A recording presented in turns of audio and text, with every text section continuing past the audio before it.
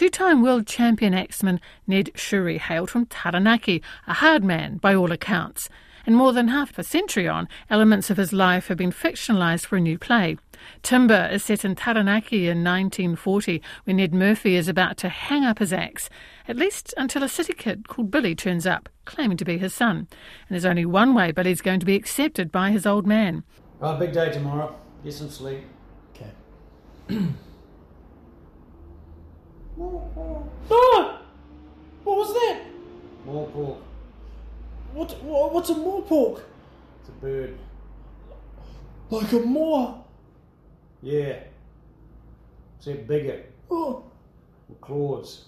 And it flies. What? Comes out at night looking for prey. You never hear it coming. Till it rips your guts out.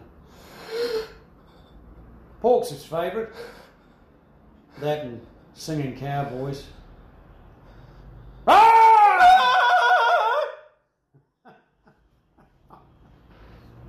That was really mean. Yeah, you should have seen your face. I want to sleep by you tonight. Don't be soft. I'm the little spoon. Hey, get off me. Well, Matt Chamberlain and Damon Andrews have co-written Timberrrr, while Stephen Papps is one of 3 actors playing some 18 characters. Matt explains how he came across the original Ned story. I actually did a theatre show, solo show, many years ago about Anthony Wilding, the New Zealand tennis player who won Wimbledon 4 times back in 1910. And we were just looking at other ideas of maybe some characters, and Ned Shewry popped out. And I'm from a farm, always liked chopping wood,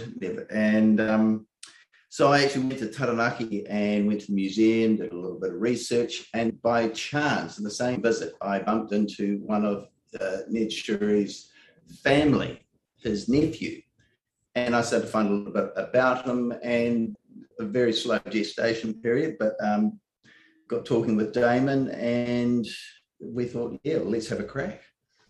Before we get to his excellence with the blade, what was Ned like? How does the family remember him? Well, he was a hard man, very physically strong. He played by the rules, but then he's quite happy to bend the rules to suit himself. He was a bachelor all his life.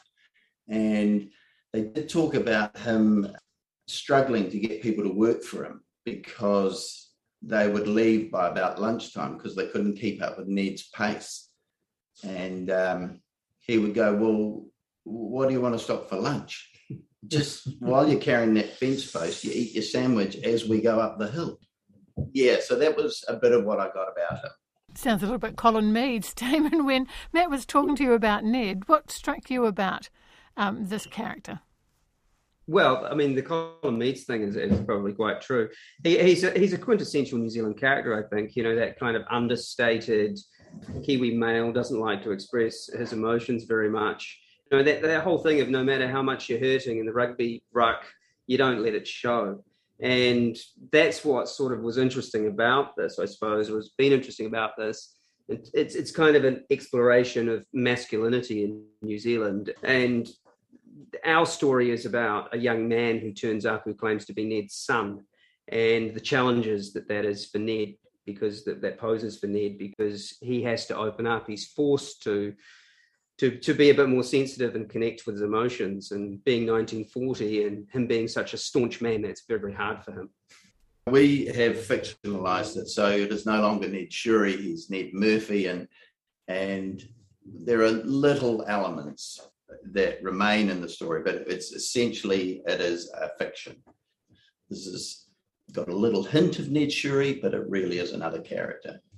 Stephen, you've got a very extensive CV, but I was pretty impressed to find you've got 3 actors in this playing 18 characters in what is clearly going to be a physical comedy. What are some of the challenges that you're finding with this during rehearsals? Switching from scene to scene, character to character, working without a set.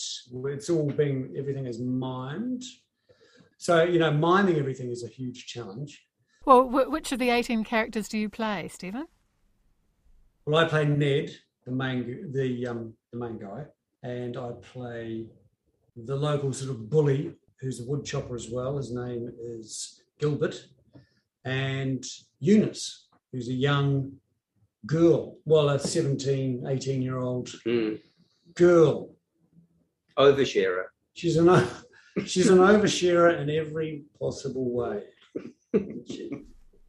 Damon, you've set this in Taranaki in 1940, and World War II, of course, the backdrop to this. That's a really evocative time. Why set it then?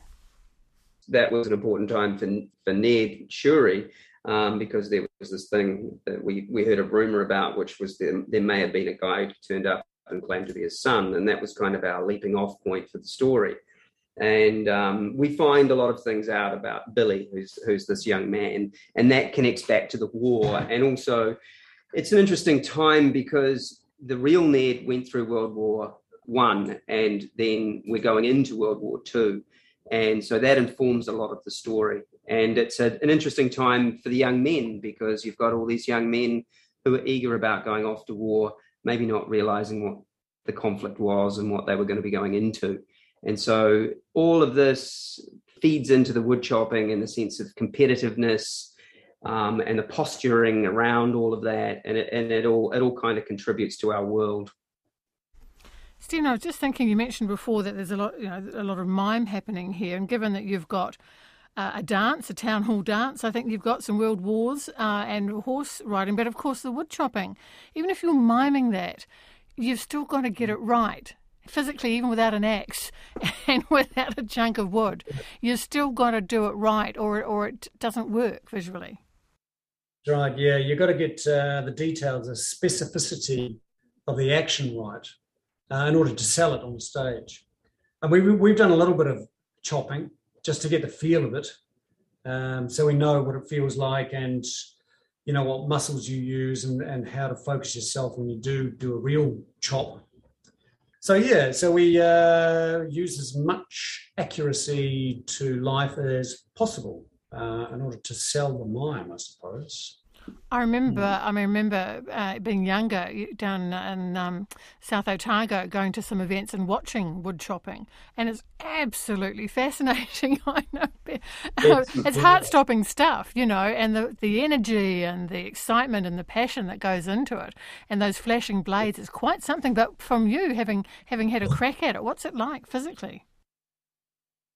Oh, well, it's actually quite satisfying when you get a good hit, because it was when I first sort of stood on the block, it's kind of nerve-wracking, because you think, well, I could lock my own leg off, or just being, an actor who's not competent at all. And they're razor sharp. Those blades are razor sharp. Yeah. I mean, you can cut the hair off your arm with them. Yeah. But I have been told on a number of occasions that there are very few accidents. Reassured. I think it's like any good mime. You try and make it as true to life, and you imagine the thing in front of you, and give it its full value. Who are some of the other characters? Stephen, you told us some of those you're playing. But Damon, who are some of the other characters who will be taking part in Timber? Well, there's Ned, and then his longtime rival, Fata Gray, and he's a guy who's a little bit younger than Ned, but he's never really had his day in the sun, and Ned's been sort of holding him back. So there's this sort of rivalry happening between the two of them. So they're two of the wood choppers. And then there's Billy, who's the young man who turns up claiming to be Ned's son. There's a sort of a rival for him as well, who sort of becomes a romantic rival, who's Gilbert, who's also played by Stephen. And then there's some of the young women in the town. There's Eunice, played by Stephen. There's also Evelyn, and she's the sort of young, sort of teenage, sort of local beauty who's probably too smart for most of the people in this town and should really move on to the city and get on with her life. Played by Serena Cotton. Yeah, by Serena Cotton. She's very good. There's a few other locals. There's a guy called Herb who likes to call the chops. So he's sort of a commentator and owns the local store. He's also Eunice's dad. There's Keith, who is a local cop, played by Tyler Corkery. He's very funny. Who else do we have, Matt? There's Panger and Smash. Oh, yes. Local psychopaths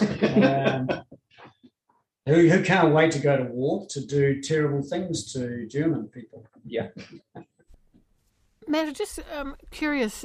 It's interesting working on Standing Room Only for this Sunday because the show that I had planned a week and a half ago was radically changed. An awful lot of the shows and the events, the exhibitions that I was going to be talking about had to be pulled because of the change to the red traffic light system. Now, I know with Timber, we had some emails flying over the last few days, but how are you going to manage to make this work?